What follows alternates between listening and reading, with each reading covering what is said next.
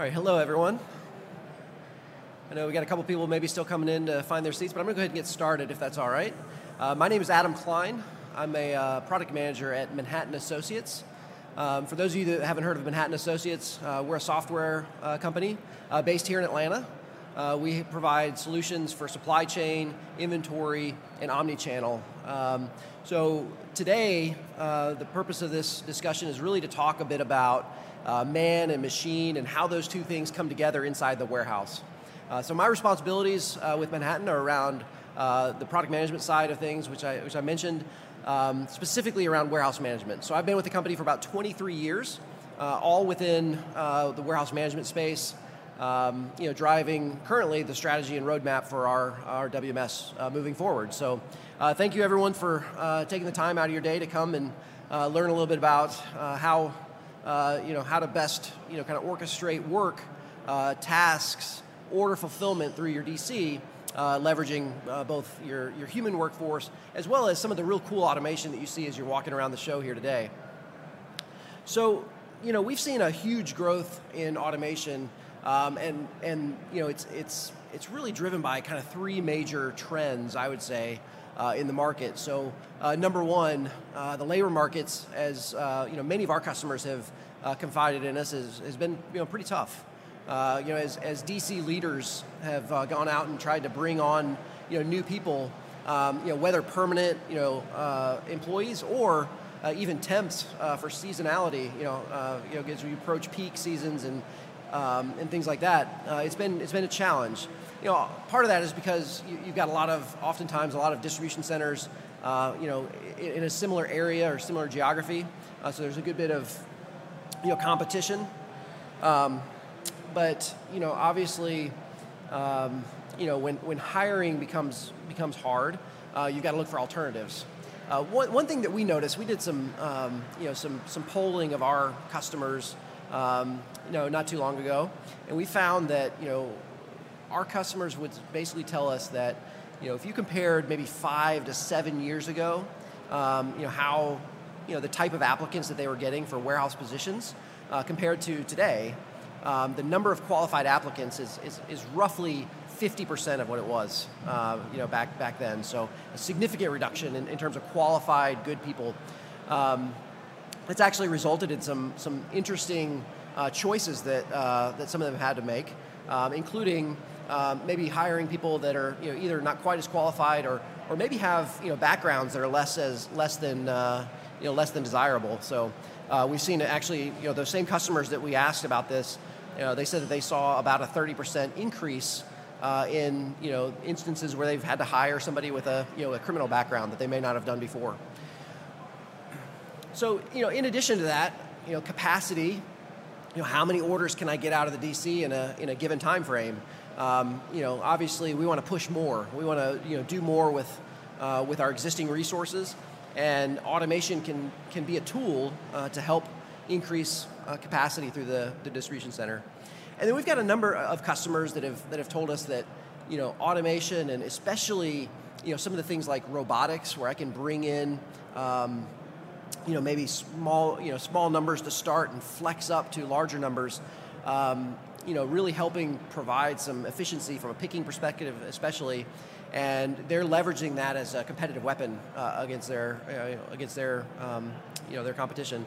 Oftentimes we see that like for third-party logistics customers that are touting some of these new solutions as a tool and a competitive weapon for their eventual prospects and customers.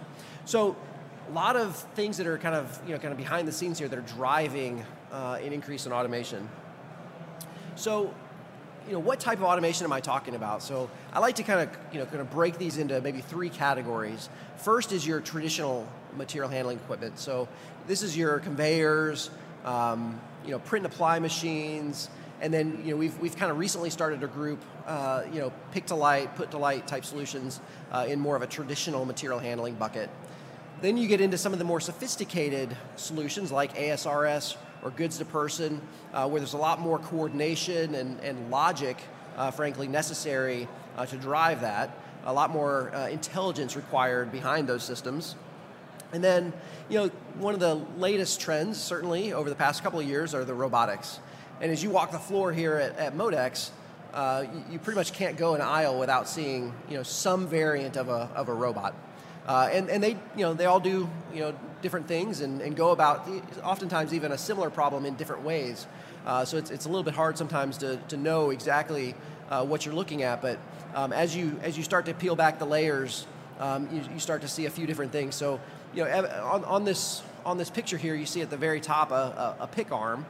That's one of our partners, actually, Kindred AI, that does some piece picking and unit sortation inside of a kind of a round put wall type thing. Second there is Locus Robotics, and then IM Robotics on the bottom. All these guys are going about a kind of a different use case. So unit sortation, collaborative picking, and then self-sufficient picking in these examples. But there's a lot more out there as well. So what we're seeing is just a huge growth in terms of the sophistication and the variety of automation that's even available to our customers. That's really driving complexity in a lot of distribution centers. So I don't expect you to read any of this that's on the slide. The point here is just to kind of show, this is a little bit of a CAD rendering of one of our customers that was fairly sophisticated. You see a number of little blue boxes here that are calling out specific different pieces of material handling equipment. Each one of those is actually driven by a different warehouse control system. So you've got multiple systems all playing together to ultimately try to get to the goal of efficient operations within the DC. But it creates some complexity from a software perspective for sure. So we'll talk about that a little bit as we go through. But I just wanted to give an example of one. And this happens to be a very large footwear and apparel customer, roughly about 1 million square foot distribution center. And in here, they had about 30 or so, maybe 33, I think, different warehouse control systems all kind of working together. The problem was, when I say working together, I'm using that term loosely because historically what they were doing is they were all doing their own thing, and there was no kind of overarching intelligence that was playing the role of kind of this master orchestrator, kind of going back to the topic of this talk. And I'll talk about how some solutions can kind of play a role there. So, from a software solution perspective, inside the distribution center, I'm not purposely avoiding the ERP. It's just not really kind of pertinent to this discussion. But the three major systems that we're talking about here today are your warehouse management system, or WMS, the warehouse control system, or WCS, and then the execution system, or WES. Now, as you walk around and talk to different people, I think for the most part, people understand, what a WMS does, right? So I'll probably give a little bit of detail around that as well. But where you start to get a little bit of, confusion is what's the difference between a WCS or a control system and a WES or an execution system? And then, we start to see some bleed over in terms of roles and responsibilities. So I want to spend a little bit of time kind of defining that, at least from my point of view. You may agree with some of what I'll say. You may disagree a little bit too. That's okay. But hopefully this will help at least provide some guidance around what these three systems really should be doing. So, before kind of defining those, I think it's really important to note that automation itself, really requires, some visibility to ultimately perform its role in the DC well. And I like to think of the distribution center as having, maybe 5 what I call natural resources, right? So you've got your orders, which is really what makes everything run, right? Without orders, the rest of it doesn't really matter. The people, obviously your labor force, the work itself, which is your picks, your packing tasks, your receiving tasks, all the work on the floor, and then obviously the equipment, right? And I would lump people and equipment in a very similar bucket because at the end of the day, they're both resources that are intending to get a job done, right? And then you've got inventory, and I would argue that inventory is a major component of all this as well, and making sure that your system of record is well defined for inventory is critically important in defining kind of the rules and the roles and responsibilities of those three systems that I just mentioned.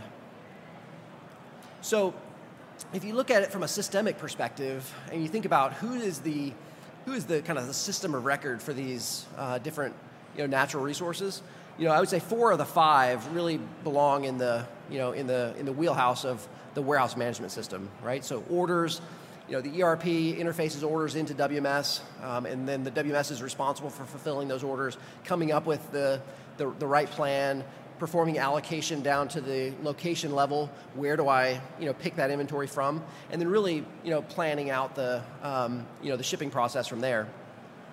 The people, I could have said labor management here. I'm a little bit biased given the fact that again, working at Manhattan Associates, our WMS and labor management system are so closely intertwined that I just kind of coupled those together for the purpose of this presentation. But to be probably more specific, people are owned by the labor management system with certainly visibility from WMS. The work, same thing. The warehouse management system is responsible for determining who should be, where should this be picked from, and orchestrating that work there. The equipment is the notable exception here because that's really the territory of all the automation vendors. And there's no better real-time visibility that can be provided than from the machine level itself, right? So, I'll give that to the automation guys, and then the inventory, absolutely 100% owned and operated by the WMS. And that's pretty important to note as we proceed in the conversation.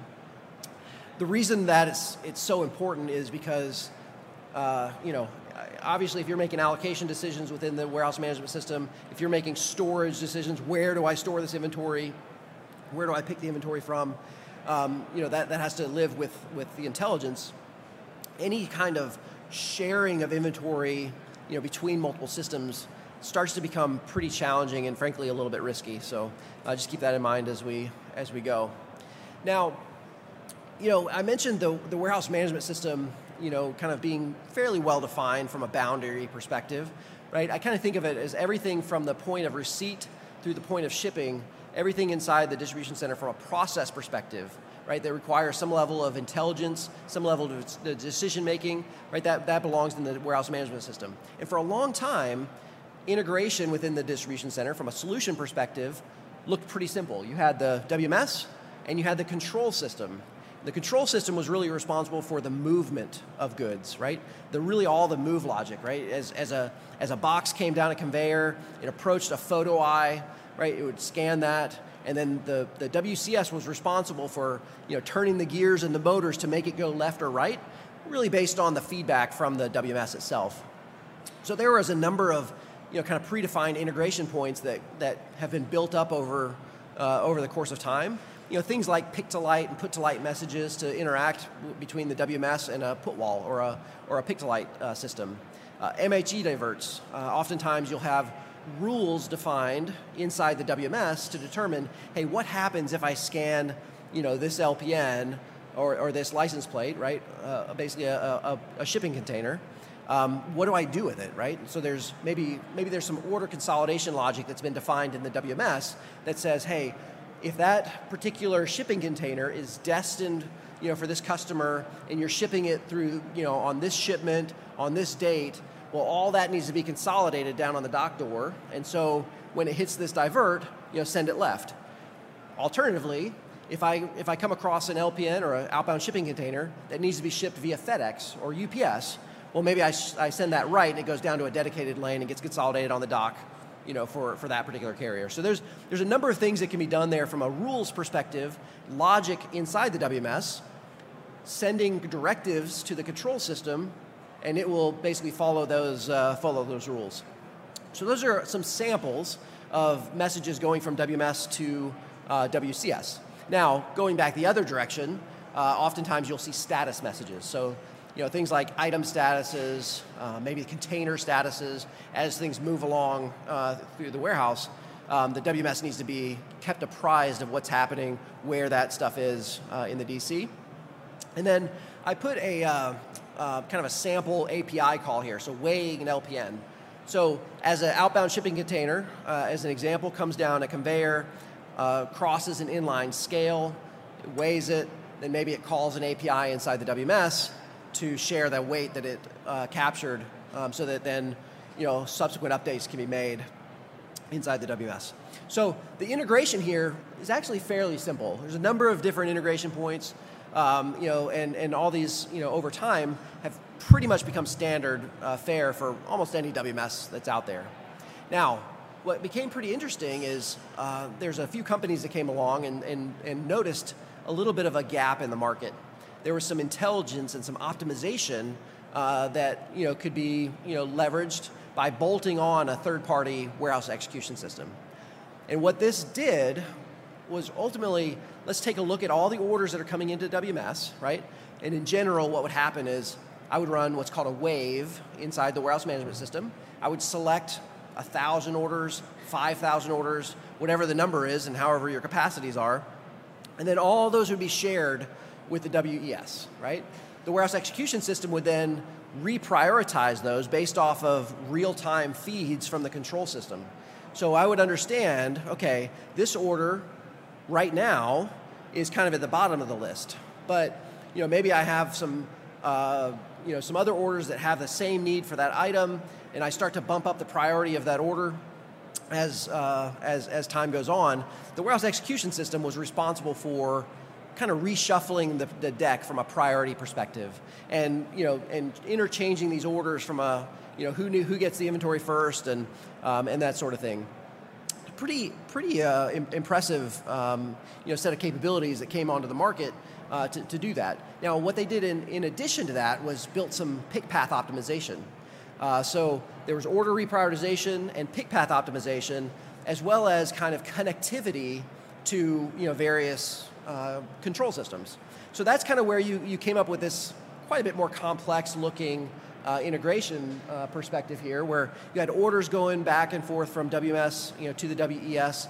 Oftentimes the WES would ask for inventory as well, so they could make decisions around maybe even allocation, maybe replenishment from reserve to active. That middle part there, that inventory piece, and I've mentioned this twice already, I'll say it a third time, really, really risky when you start to share inventory and try to synchronize inventory between two systems. Frankly, number one, it's very hard to do. Number two, if you get it wrong, you can start to have mispicks. You can have shortages on orders. There's all kinds of problems with that. So most of our customers that went down this path, maybe started with this in mind. Hey, I'm going to try to do this. But they pulled back on the scope and really just said, okay, I'm just going to let the warehouse execution system do the reprioritization and pick path optimization, but the WMS is going to remain in control of allocation and replenishment. That's generally how we've seen implementations happen up to this point. Now, if you look on the bottom there, you see a couple of messages going from the WES to the control system, and this is all the logic that I mentioned around the rules and the diverts and all that kind of stuff, the pick path optimization. The WES is feeding that into the control system to go and execute on that. So you had this kind of three-direction integration that would go on because of these third-party bolt-ons that came into the mix. Now, from our perspective, if you look at it this way, doing that became pretty expensive, because now what was once just a couple of integration points between a warehouse management system and a control system, became all these extra calls to a WES. So we feel that there's probably a better way to do it, right? So what we've done is embedded warehouse execution system directly within the WMS, and I feel like this is really the way the market's going. And this isn't really intended to be a commercial for Manhattan Associates, but we were the first to market with a warehouse execution system embedded in the WMS. And what this allows us to do is, from a collaboration and a connectivity perspective, we can be 100% vendor and equipment agnostic when we're dealing with these different control systems. That's pretty important, because you remember that diagram that I showed you a little bit ago that had that complex distribution center, and I mentioned there's like 33 different warehouse control systems in that one distribution center alone. Well, imagine the complexity of trying to interconnect a WMS, a WCS, and a WES and make all those work together. Very, very challenging, right? Not to mention, quite a few of the warehouse execution systems that are out there on the market today have a bit of a hardware bias to them, right? So depending on who you've procured that software from, they may very well be somewhat limited in terms of what type of hardware they can connect to, namely their own, oftentimes. So being vendor and equipment agnostic, is best practice when you've got a complex distribution center. Now, to make this work, though, there's a few new kinds of communication that have to occur between the WMS and the control system. One of those is we need to understand the status at any given time of the automation on the floor. So imagine a unit sorter, right? We've got customers that have unit sorters that might have 400 chutes. We want to understand, number one, is that sorter running? Because you may have two sorters in a very, very large distribution center. One of those sorters may go offline for a while, and only in higher volume scenarios will it come online. So we need to understand, what automation is available. So we've got status messages that would go between the WMS and the control system, basically saying, hey, are you alive? Think of it like a ping, right? We call it a heartbeat message, but you're basically pinging the downstream systems to say, are you there? And as long as we get a message back, we know it's there, and we know it's available for me to assign work to. We also need to understand the capacity, though, right? So it can't just be, I know it's alive and it's running. I need to know how much of it is available at any given time to assign work to. So that 400 chute unit sorter, as inventory is being sent in and diverted down the chute, presumably the sorter would send a message to the WMS that says, hey, I've diverted this inventory, this chute is now not available to send any more inventory to. Similarly, as you pack out or you clear the chute on the bottom, we need to understand, hey, now I've got an open chute. I can assign more work. I can divert more inventory to it. Same thing is true with a put wall or a goods to person, or you go down the list, including things that are a little bit more non-traditional, not really material handling equipment per se, but more like a resource, something like a packing station, right? A packing station, you would have generally a setup where you have a computer, maybe a scanner. You've got all the materials you need to package out the order. In that scenario, we still want to understand. Oftentimes, packing is a bottleneck, by the way, as you look at the outbound flow. We need to understand when the users are completed with orders, so I can then assign more work to that. And the important thing about that is that if you can get to this real-time assignment based on capacities, you move away from that traditional kind of wave model. And I mentioned that earlier in the presentation, where I'm selecting 1,000 or 5,000 orders all at once, making all my decisions on how to fulfill those, and then sending all the work down to the floor, right? What happens then is users will go and complete that work, and then at some point you start to see a little downturn in productivity, right? Because people start to finish what's been assigned, and then what'll happen is I run another wave, and then everybody gets busy again. Right? So we get these kind of cyclical movements up and down of productivity and efficiency. In many scenarios, it's oftentimes better to move away from that and move towards what we call a pull-based model. This is when you get into things like waveless picking. We call it order streaming at Manhattan, but waveless picking is really looking at evaluating individual orders as they come into a distribution center and determining, hey, how do I want to fulfill this order, right? And when do I want to fulfill this order? So it gets into that real-time prioritization of every order that comes in.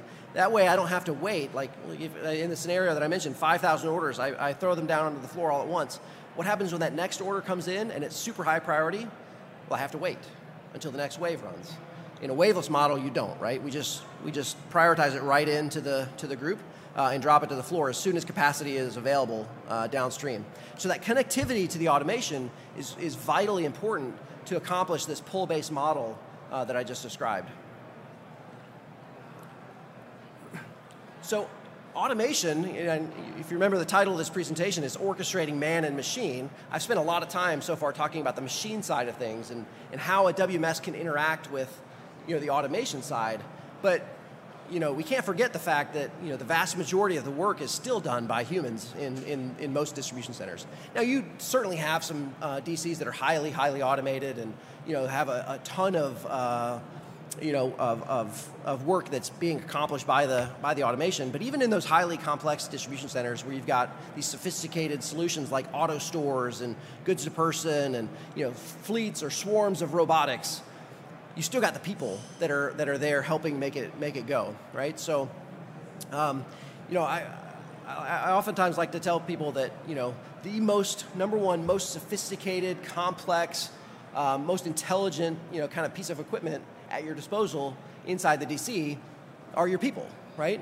The human brain is way more complex and way more intelligent than any machine on the planet still. And I'll still say that even with Watson doing what he did on Jeopardy years ago, I still say that that in terms of the different types of work and the ability to kind of sense and understand even something simple like how to pick up an item. And then how to pick up a different item that looks completely different and has a different shape and orientation and things like that. A human's going to outperform a robot almost every time. It's not to take away anything from these solutions that are here on the floor, but I still maintain that the human is vitally important inside the DC. There's some things that we've not figured out how to automate just yet, right? So, we're getting there, and you think about the fact that, we've got customers that have the receiving of goods, highly automated. But there's generally still somebody, even if I have an extended, conveyor that goes into the truck, that I can, place boxes on and take it into a put-away area. There's still somebody taking those boxes and putting them on, right, inducting them. Now, maybe we'll get there one day and automate that. Maybe there'll be a little bot that goes in and picks up the boxes and sticks them on there, but we're not quite there yet.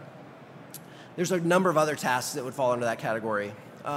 So, our kind of hypothesis here is if you can optimize the people side of things, right, and keep your people highly efficient, and you can also kind of couple that with optimization across all the different automation, and you bring those two viewpoints together and provide a level of intelligence over the top, that's how you're going to maximize efficiency inside of a distribution center, right? So, when you think about this concept of trying to orchestrate work across man and machine, there's a ton of questions that come up. Like, number one, where is the item, right? Where do I store it? Where did I store it? And you have to know that, so right? I mentioned some of the areas of responsibility of these systems. The WMS, keeps track very simply of, when you receive a box or a pallet of goods, when you take it to a location and you scan it, you confirm to that location, the system will, keep track of that so that, when I have an order that comes in that requires that item, it's very simple to go and make the match on the allocation perspective. Now, there's a lot of complexity that could come in there if you have like first in, first out, or first expiration, first out in a pharma or food environment. If you're tracking serial numbers or specific key dates, there's a lot of complexity that can come into play, and that kind of bleeds into the next question, which is like, which order takes precedence? How do I know when I'm looking at thousands of orders coming in every single day? How do you prioritize that? Well, frankly, that's a scenario that humans are going to have a hard time just because of the sheer amount of data, right? You can create rules, and you can set up these rules, and that's fine. But what you've done is you've created a set of rules that are somewhat inflexible. You need to continue to tweak them and adjust them throughout the day or the months or the year as you have seasonality issues and things like that. So, software, specifically the WMS, can really help with that, especially when you start to apply things like, cognitive intelligence and machine learning and other things that, sometimes you might think of those things as buzzwords to some extent, but applied in the right way, they can really help determine, prioritization of orders, prediction of how long work should take and things like that. What type of automation can move the inventory? So there's physics involved with many of the automation, pieces of automation that you see out there, right? So, am I talking about a large pallet of water bottles, or am I talking about polybagged shirts? Those are two very different things, and the automation required to interact with those items are very, very different.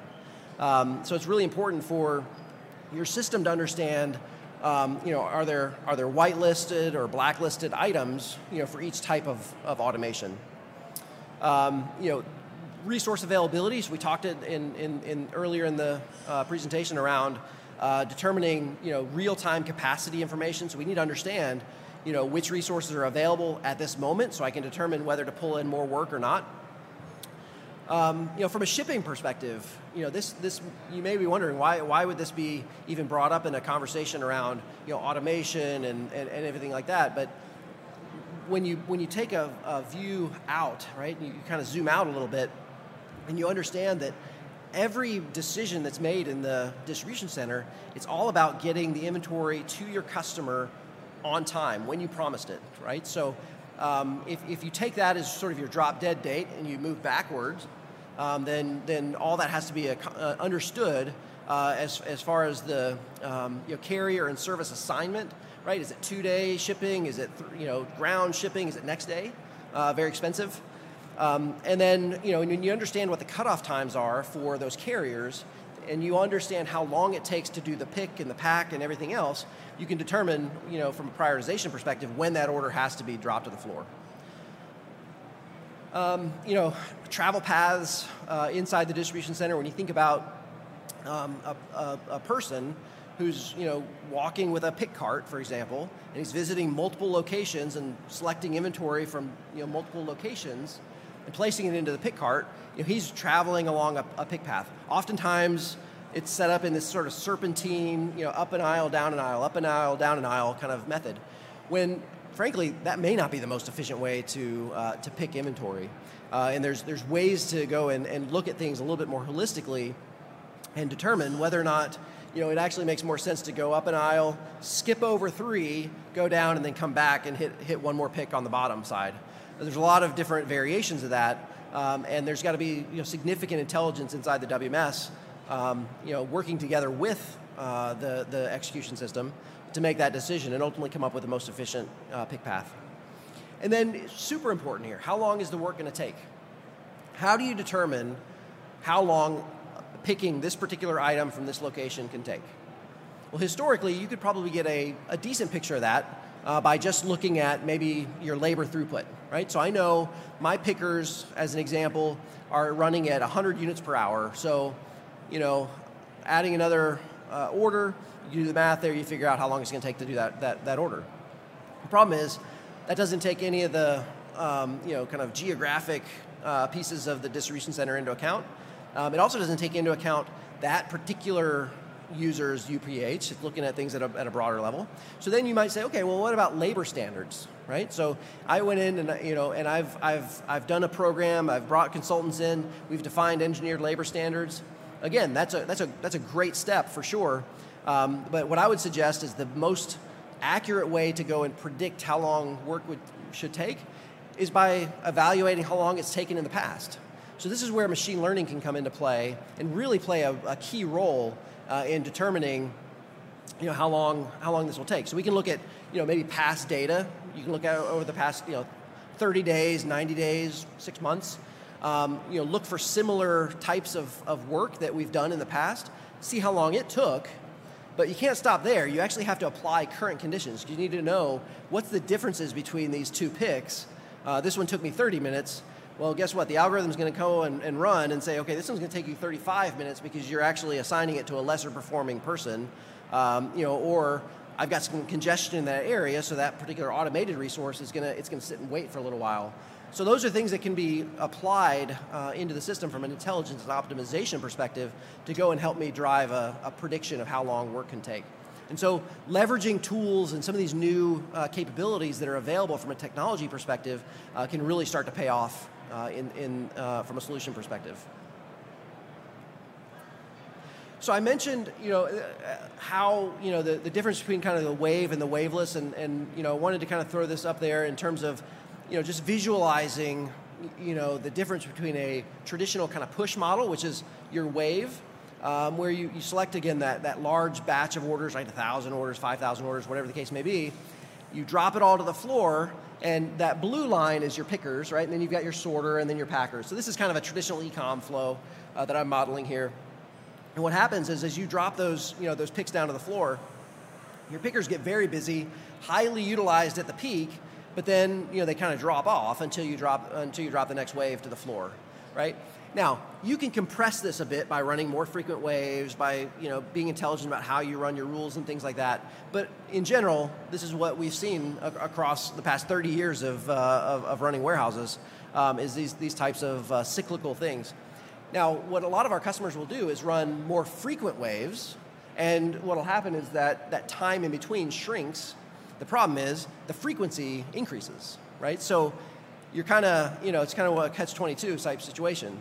So in this situation, when you move to a more waveless model, right, in our vocabulary, order streaming, you get to this point where you get highly utilized, and the assumption here is orders continue to come, right? If orders aren't coming, then this model will fall apart, right?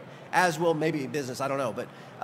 But once you get to this high level of efficiency, you keep it there, because what's happening is now everything's driven based off of capacities on the floor, and as those capacities open up, we're pulling more work down onto the floor.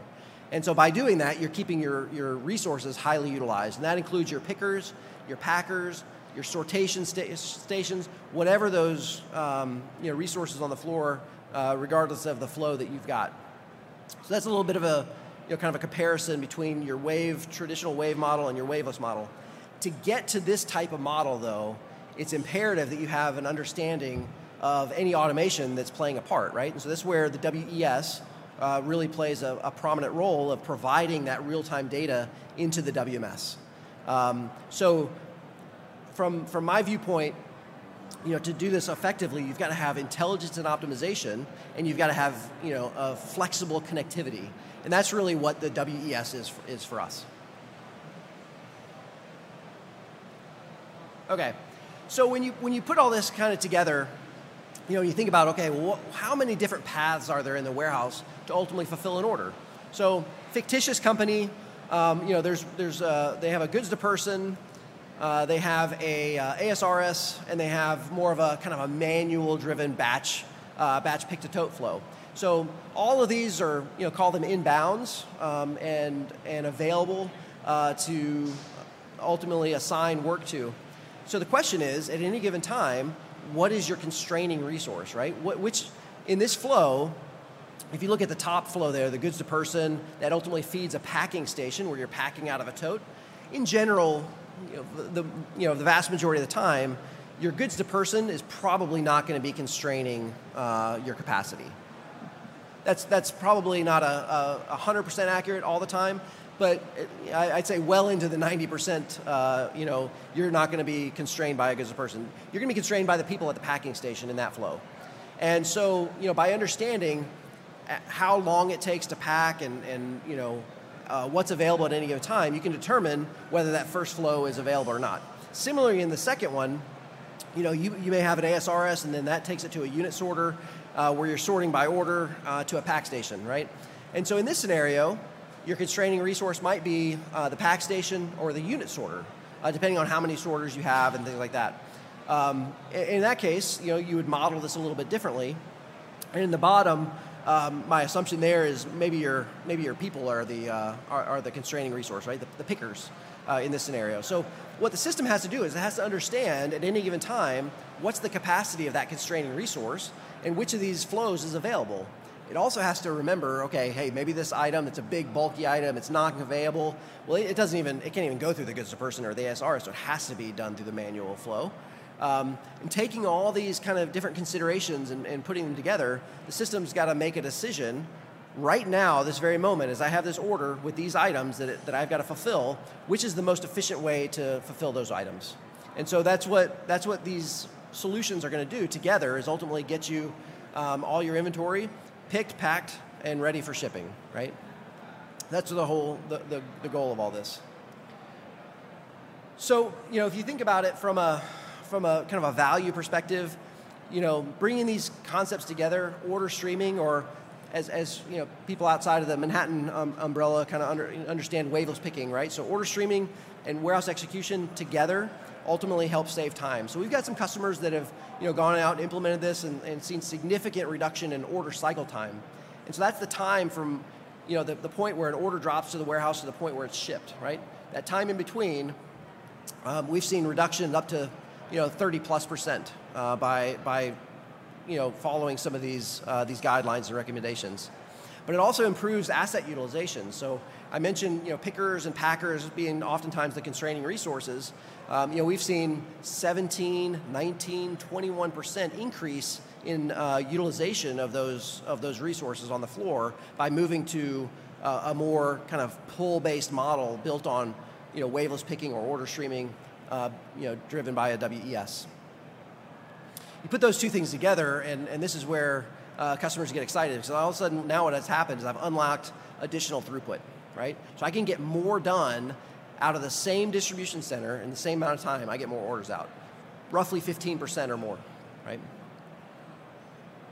So, as we kind of close here in the last few moments, I think there's a few things that need to be considered as you're thinking through these different solutions. Number one, which system is right for me? And so, the metaphor I like to use is tools. I do a lot of kind of work with wood and things at home, building stuff, and I always like to say, don't use a hammer when a screwdriver is required, right? So make sure you're using the right tool for the right for the right need. And in this case, if you look at those three solutions that we talked about, the WMS is really where the intelligence and the optimization resides and should reside, given the understanding of inventory and orders and people and work, right? The WCS, absolutely, 100%. That's where all that movement logic belongs, right? Those of you that are a little more technical, the PLC level control, right? The stuff that's actually driving the gears and motors, that has to live in the WCS. And the WES really becomes kind of the glue that ties these things together. It's the communication layer that's got to be vendor and equipment agnostic to be able to bring all these different solutions together. So I think if each of these solutions kind of stays in their lane, so to speak, that's how you ultimately find success. I said this earlier, right? The most complex and cognitive machine in the DC is your human workforce. So don't discount the importance of the people and keeping them involved in the right way. Whether that's leveraging collaborative bots like you see around here with Locus Robotics or Six Rivers or Gray Orange or Fetch, a lot of great solutions out there. But you see that interaction. Go watch any of their demos, and you'll see the interaction between the people and the robots. And the intent there is to make that person more efficient, right? It's not always to go replace the person. Sometimes it is. I mean, if you have a very highly repetitive task that you do over and over and over and over again, maybe a pick arm that's sorting something from one place to another, that's perfect for a robot. The guy that, I've been to 100 DCs and seen a guy that just stands there and grabs something out of a tote and places it on a tilt tray sorter. That's all he does all day long, right? That doesn't take a whole lot of thought. It's very repetitive. It's a great option to automate. But when there's any kind of decision making in the mix, you got to have the human involved, right? So that brings me to my next thought, which is automation is there really, for the most part, to augment, not necessarily replace your humans, right? And then when you bring in the right mixture of automation and and the optimization and the automation, you ultimately get some of those benefits we just talked about, right? Reduced cycle time, improved asset utilization at various points in the process. Ultimately increased throughput, and one that I didn't really talk about here, but eliminating shipment upgrades, that's also pretty important because that drives costs down, right? So as long as you can get those orders out on time, the right prioritized orders out on time, you don't necessarily have to go and upgrade those shipments the next day from ground to 2-day, for example, and incur that cost, because I can guarantee your customers aren't going to pay for it. So hopefully that gives a little bit of guidance on the difference between these systems, maybe some thoughts on how to bring these things together. Any questions about this? Feel free to stop by our booth, just right down the road there, 7485. My name's Adam Klein. Happy to answer any questions. We have a few seconds left. If anybody got any questions in here, I'm happy to address. Well, if not, then I wish you a great rest of the day and a great show. Thank you.